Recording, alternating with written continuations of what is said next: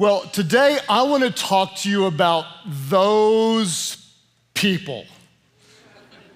Now, just for fun, raise your hand if you think you might know who I'm talking about when I say those people. Raise your hand. Yeah, don't point at them because they are crazy and they're everywhere. If you don't know who I'm talking about when I say those people, I'll tell you. Those people can be challenging. Those people are often critical. They can be controlling. They're often incredibly arrogant. At times, those people can be really, really mean. Those people, they know everything about everything, and they're going to tell everybody every chance they get. Who knows what I'm talking about when I say those people? You'll see them shouting up a storm, wreaking havoc on social media. You'll see them spreading the rumors at the office. There's almost always one now at every big family gathering. It's almost like a spiritual principle. You get all the relatives in there, and there's gonna be one those person in the house. And if you say there's not one in your family, it's probably you. They're everywhere. They're everywhere. In fact, years ago, I did a message series called Those People, and we have the artwork from those people. And true story, there's a lady that just went off, upset, furious, ticked, ridiculous, like, what are you doing, preacher, talking about those people? That's not a Christian thing to do. Those people, who are you trying to say? What do you mean by those people? You're supposed to be a man of God. Man of God wouldn't talk about those people. I don't want to hear talk about those people. Who are those people? Anyway, you shouldn't talk about those people. And I just looked on and smiled and thought, you're gonna be a sermon illustration one day. Like, you are so those people. And so that's why today I wanna talk to you about dealing with those people in a way that honors who they are and shows the love of God. And so if you join me today in prayer, that would mean so much. Father, we thank you for your grace for all of us. And we recognize that we all need your love and your mercy. In a world that's easily angered and easily offended, God, may we be a light. May we be a voice of love and hope and compassion. We pray that you would equip us with your word, bring healing where there's hurt, and that we could show the love of Jesus in all that we do. All God's people said today, amen, amen. We pray this in Jesus' name. As followers of Jesus, we know that we're called to love.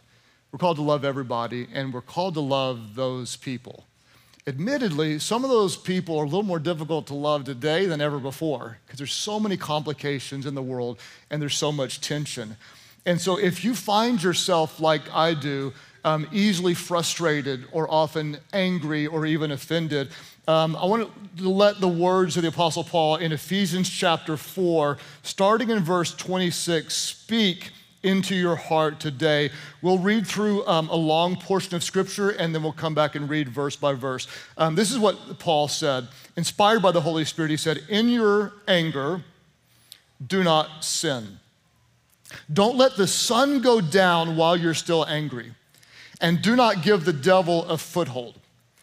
Don't let any unwholesome talk come out of your mouths, but only what is helpful for building others up according to their needs, that they may benefit those who listen. Get rid of all bitterness, rage, anger, brawling, and slander, along with every form of malice. Scripture teaches us to be kind and compassionate to one another, forgiving each other just as in Christ God forgave you. Let's start at the top and work our way through this text. The Word of God says this, in your anger, do not sin. Do not let the sun go down while you're still angry, and do not give the devil a foothold. This verse is power-packed. It starts by saying, in your anger, do not sin, which implies the fact that it must not be a sin to be angry, which is really good news if you find yourself angry. And chances are that you might. If you go out anywhere and interact with people today, if you go online and interact with people today, if you open up a news app and read the stories today, chances are somewhere, somehow, you will be offended even today. And I try to remind myself over and over and over again that there is simply no win in being offended. There's no victory, there's no win. I've never found my life to become more joyful when I'm ticked off about what somebody said to me. My marriage has never gotten better when I'm angry at some injustice in this world. I've never gotten closer to God. I've never had more intimate conversations when I've walked around with ongoing unforgiveness towards someone who hurt me in my life. And so I need to remember that there is no win in living offended, but I'm likely to be offended, so what do?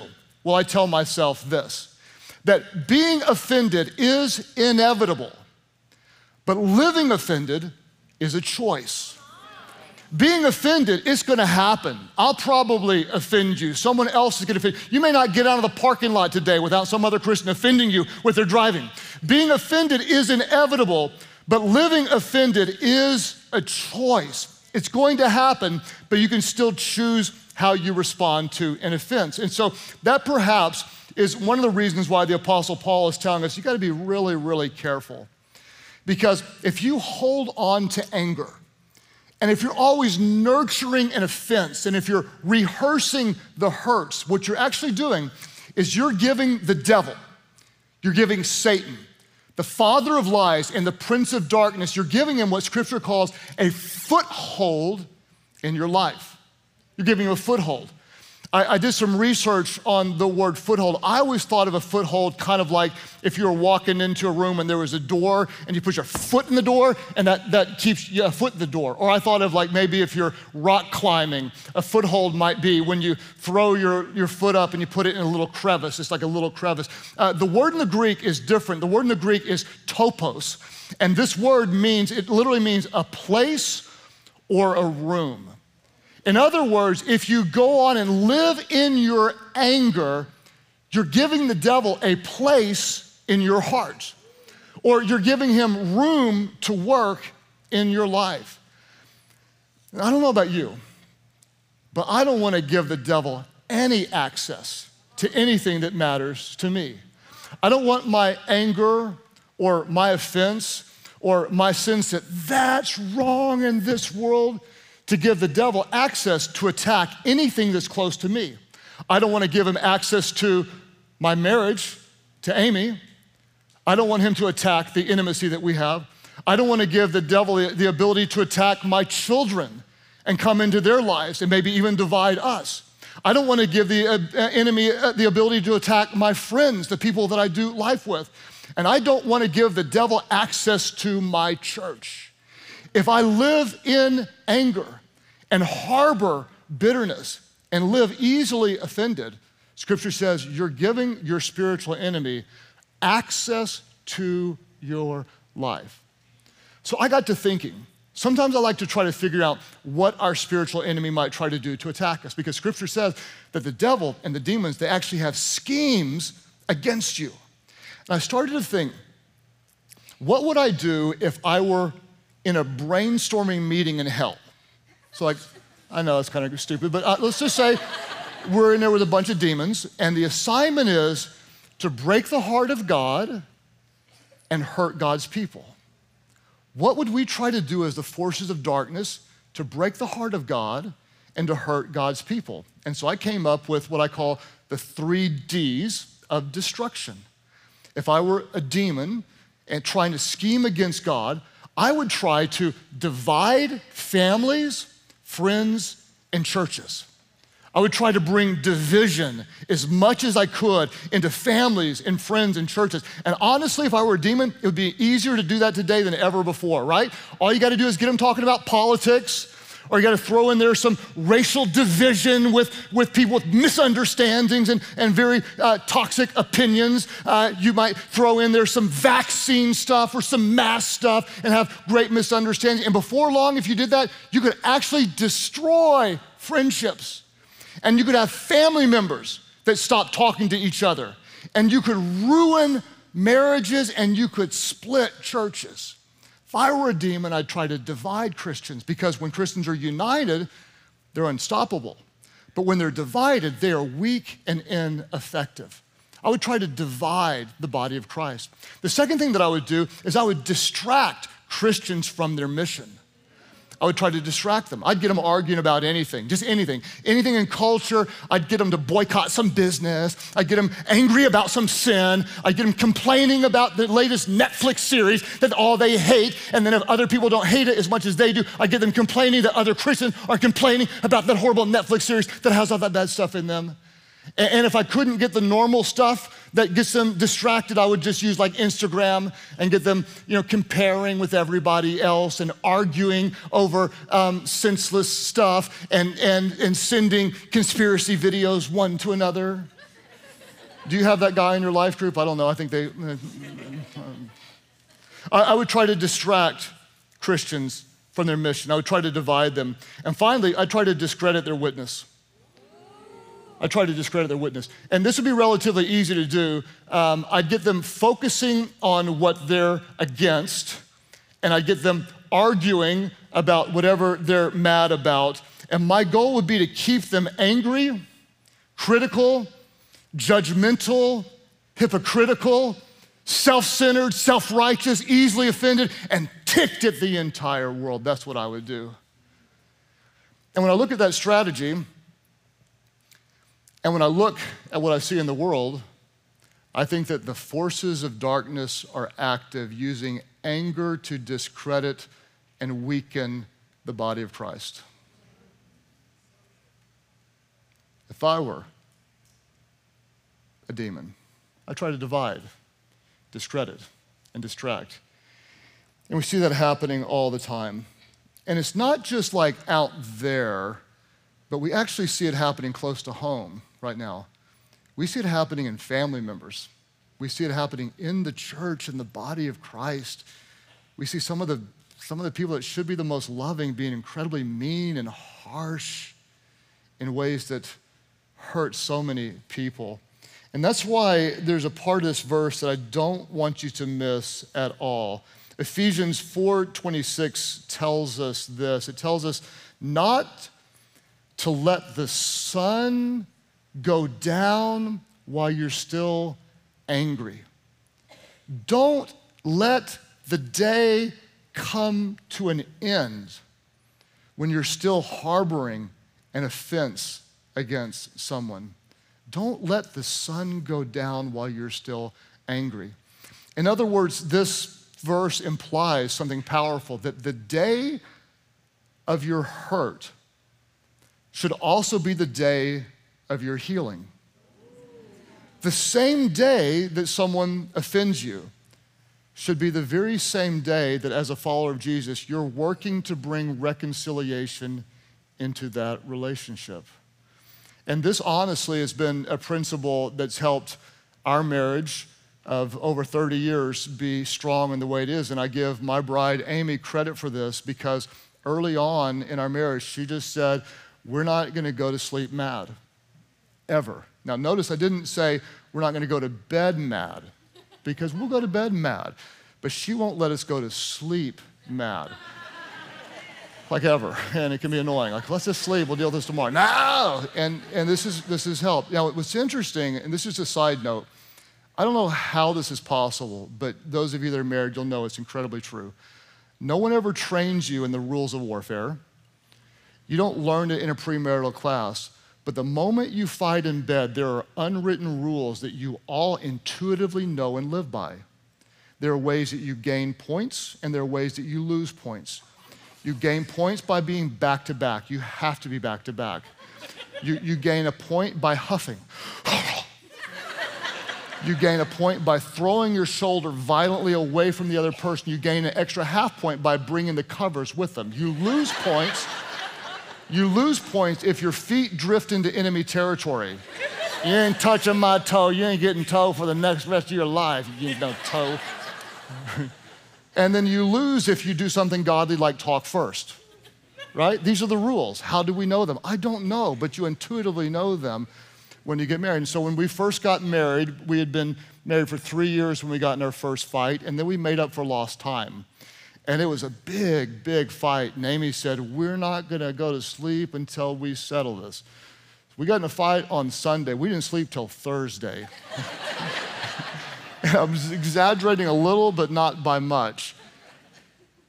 How different do you think our friendships would be, and our families would be, and the body of Christ would be if on the day that I offended you, I owned it and apologized and said, would you please forgive me? Or the day you offended me, I had the grace, as I've been so often forgiven, to choose to forgive you. Or the day that we had a misunderstanding or an agreement or a hurt that we both said, hey, let's just let that thing go. How different do you think the world would be that if on the same day of the hurt, as followers of Jesus, we worked toward the healing? Don't let the sun go down while you're still angry, because you don't want to give the devil access to divide, to distract, or discredit you from being who God is calling you to be. Let's read on in Scripture, verse 29. The Word of God says this: don't let any unwholesome talk come out of your mouths, but only what is helpful for building others up according to their needs, that it may benefit those who listen. How you doing with that? Don't let anything unwholesome come out of your mouth. No belittling, no bad-mouthing, no criticizing, no gossiping, no name-calling, they're a bunch of idiots. Don't let anything come out of your mouth except for what is helpful to build others up, to encourage, to be a blessing. I'll give you some rules that we've tried to live by, not just in our marriage, but certainly in our marriage, but with our family, with our small group, with people that we don't get along with well. And I'll give you 6 suggestions that I think might be helpful in your relationships, not to let the wrong things come out of your mouth. The first thing is this: we're gonna never call names. There's no reason, no excuse to be dishonoring and to tear anybody down by calling names. Another suggestion would be never raise your voice. No one has ever been changed by someone who's yelling. People are changed when we're loving in our voice. And by the way, if you're sending a text to me or commenting online, don't use capital letters, because I hear that as yelling. Stop yelling at me. Lowercase is loving. Capital letters send you to hell, where the worm never dies. There's weeping and gnashing of teeth. There's forgiveness at the foot of the cross. Just come and repent today. The next suggestion is this: never get historical. Not hysterical, but historical. We're not gonna go back in time and say, remember what you did and back in then, then you did this, you did that. Never call names, never raise your voice, never get hysterical, and then never say never or always.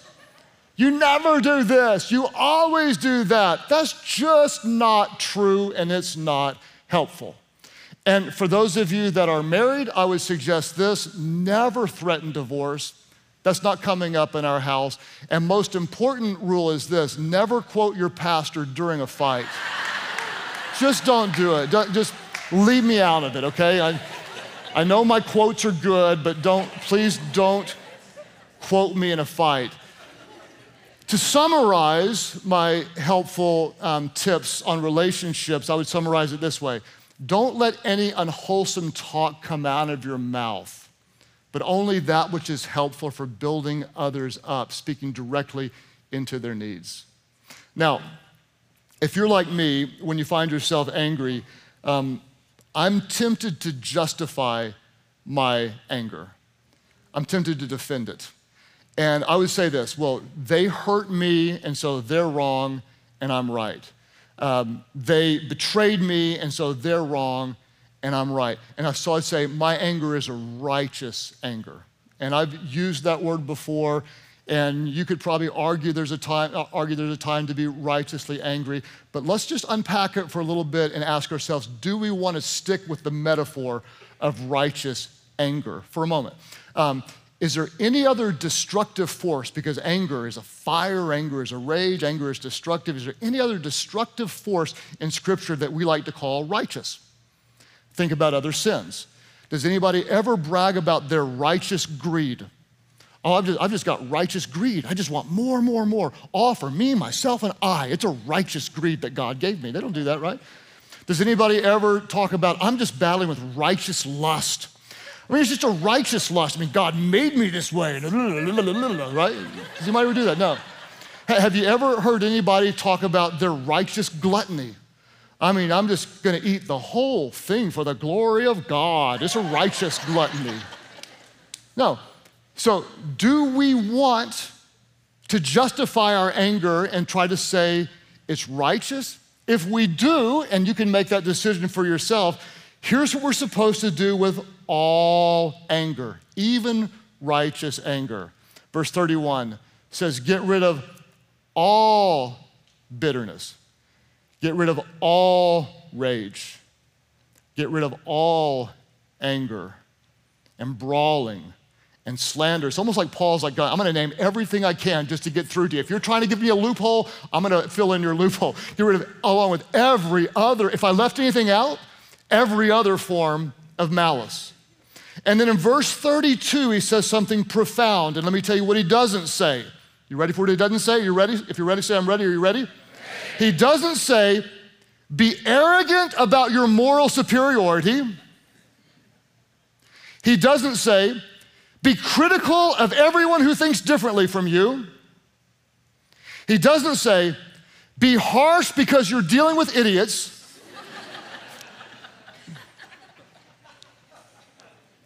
What he says is, be kind and compassionate to one another, forgiving each other just as in Christ God forgave you.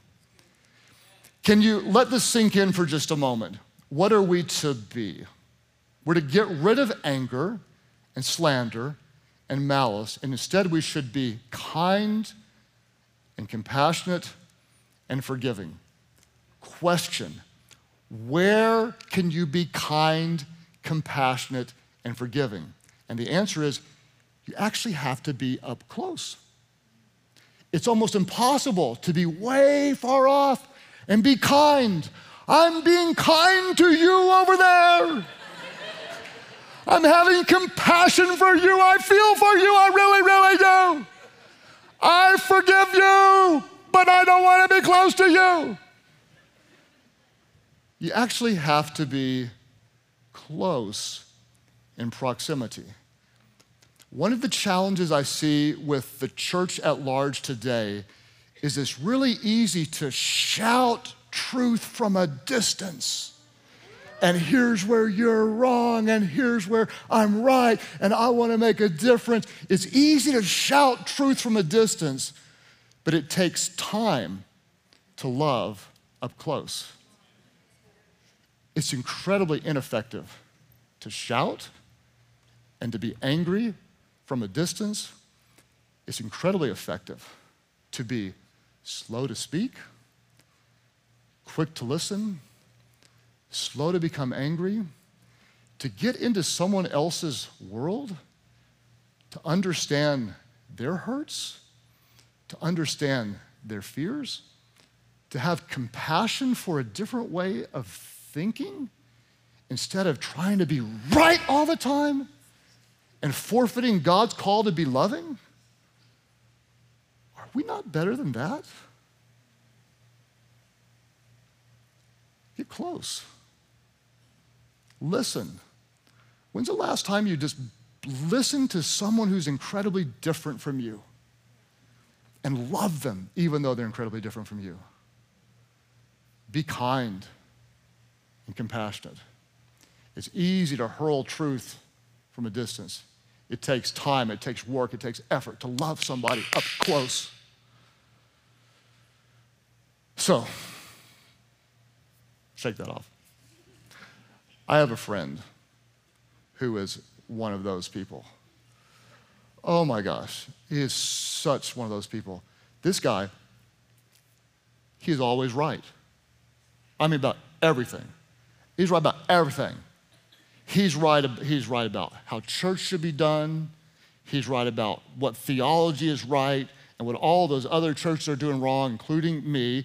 He knows how everybody should spend their money, and they're all a bunch of idiots except for him. He's right about how everybody should raise their kids. He knows what the government does wrong. He knows the truth about COVID, and his sources are all right. They're all right. He listens to the right doctors and the right politicians, and he is so right. Some of you say, we must have the same friends. You know him too. He's right about everything. Finally, I just told him one day, it's like, I am so amazed, I can't believe I get to be friends with you. Like, out of almost 8 billion people in the world, you are the smartest guy that's ever lived. You're right about everything. And honest to goodness, you're like, are you gonna offend him? He's not gonna know I'm talking about him. He'll listen to this and just smile and go, yeah, that other idiot, because he has no idea he's one of those people. He is totally and completely one of those people. And he has no idea whatsoever. And then it dawned on me, what if I'm one of those people too? Because let's just be honest, like, I know a lot about a lot. I am the guy in the mic telling you how to do your life. What if I'm one of those people? And what if you are too? Because I can guarantee you there's a little bit of self-righteousness in all of us. And that's why it's incredibly important to pray a really dangerous, really humbling, and really God-honoring prayer found in Psalm 139, verses 23 and 24. I dare you to pray, search me, God, and know my heart. Test me, God, and know my anxious thoughts. And this part really gets to me. God, see if there is any offensive way in me, and lead me in the way of everlasting. God, search my heart. God, show me where I'm arrogant. Show me where I'm judgmental. Show me where I'm self-deceived. God, show me where I'm harboring anger against a group of people or against an individual. God, show me where I'm carrying an offense. Show me where I'm not being kind, where I'm not being compassionate, and where I'm not being forgiving. And God, help me get rid of all anger and malice and slander. Be kind and compassionate. Because I don't want to give the devil any access to my heart, to my marriage, to my children, to my friends, or to my church. Because when you live in anger, you give the devil a place, a room, a foothold. And your spiritual enemy wants to divide and wants to distract and wants to discredit and wants to destroy. And what I've found is this: being offended is inevitable. But because of the grace and the goodness of God, living offended is a choice. And in the same way I've been forgiven, I want to choose to be more forgiving. Because I don't know about you, but my life has never been better when I've been angry. And I've never made a big difference when I'm in my flesh. And I've never been more loving when I've been easily offended. And what I've noticed is this, that every single minute that I'm angry, I lose a minute of joy. And every single minute that I'm angry, I lose a minute of peace. And every single minute that I'm angry, I lose a minute where I could make a difference in the life of someone else. And that's why, I know, being offended, it's inevitable. It's going to happen. But living offended is a choice. And Scripture tells us this. Hey, if you do get angry, don't go to bed. Let's take it before God. Let's deal with it. Because we don't want to give the devil any room in our lives. And as followers of Jesus, we have a higher calling. We're not going to just shout truth from a distance, but we're going to get up into the lives of people. We're going to hurt with them. We're going to work through some things with them. And you know how we're going to do it? We are going to be kind. And we're going to be compassionate to one another. And we're going to forgive others just as Jesus forgives us. And if we can do that, we can keep the devil out, and we can keep the Spirit in, and we can make a difference. A divided world needs a united church. A dark world needs a church full of brightness. We're not going to let unwholesome talk come out of our mouths, but only that which is helpful for building others up. We're not here to make a point. We're here to make a difference. We make a difference with the love of Jesus. So, Father, I pray that you would do a healing work in our hearts. And I know those people drive us crazy, but I know there are times that we are those people. And so, God, we ask you to search our hearts today. At all of our churches, if you're open to the Holy Spirit doing a corrective work in your heart, and you'll just pray that prayer with me. Search me, God. See if there's any offensive way in me. If you'll do that in just a moment, I'm going to ask you if you'll just lift up your hands and say, yes, I'll pray it. I'll pray it. Just lift up your hands right now. All of our churches online, you can say, I'll pray it. And then we're going to pray it right now. I'll say it, and you just pray it. Say, search me, God. Test my heart. See if there is any anxious way in me. See if there's any offenses in me. Show me, God. Humble me, God. Lead me in the ways of everlasting. Help me to be kind, compassionate, and forgiving others as you've forgiven me. Father, we ask that you would lead us, God, you would, by the power of your Spirit, help the words that we speak only lift others up. May we be a voice of encouragement, a voice of healing. And God, when we do speak the truth, help us to speak the truth in love, always in love. As you keep praying today, I want to talk to you about the love of God. If you look at God and look closely, you'll actually recognize he's consistent, but he's complicated. There is a righteousness of God, and although God is loving, he also hates sin. It breaks his heart. It makes him angry. And because sin is against everything that he is, God is holy, and sin, it breaks the heart of God. It dishonors God. Therefore, he hates sin. And the problem is we've all sinned, all of us. And so God, in his love for us, he did something we could never do for ourselves. He sent his son, Jesus, the sinless, perfect Son of God. And when we say, if you've ever heard it before, Jesus died on the cross for the forgiveness of our sins, we say it, but we often don't understand what that means. Jesus on the cross, he became sin for us. The one who was sinless became the very thing that God hated. And God judged that sin on the cross. And Jesus died as the perfect sacrifice. God poured out his wrath, all of his anger and hatred toward that on Jesus. And Jesus, the innocent son, died in our place, the guilty ones.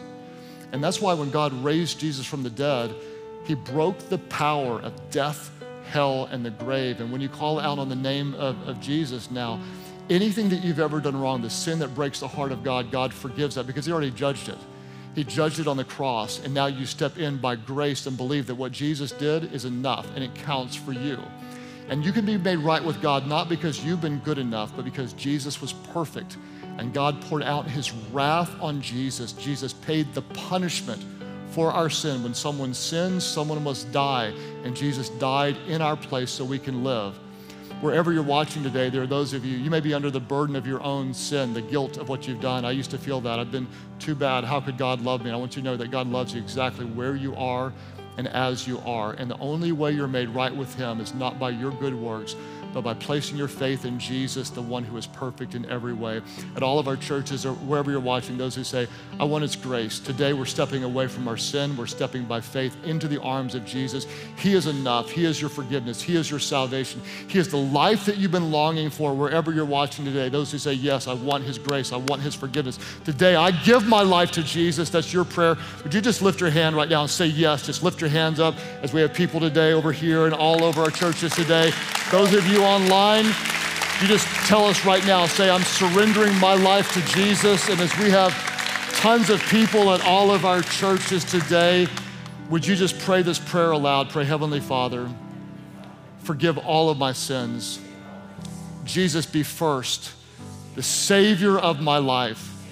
Fill me with your Spirit so I can follow you and serve you. Thank you for new life. I give you all of mine.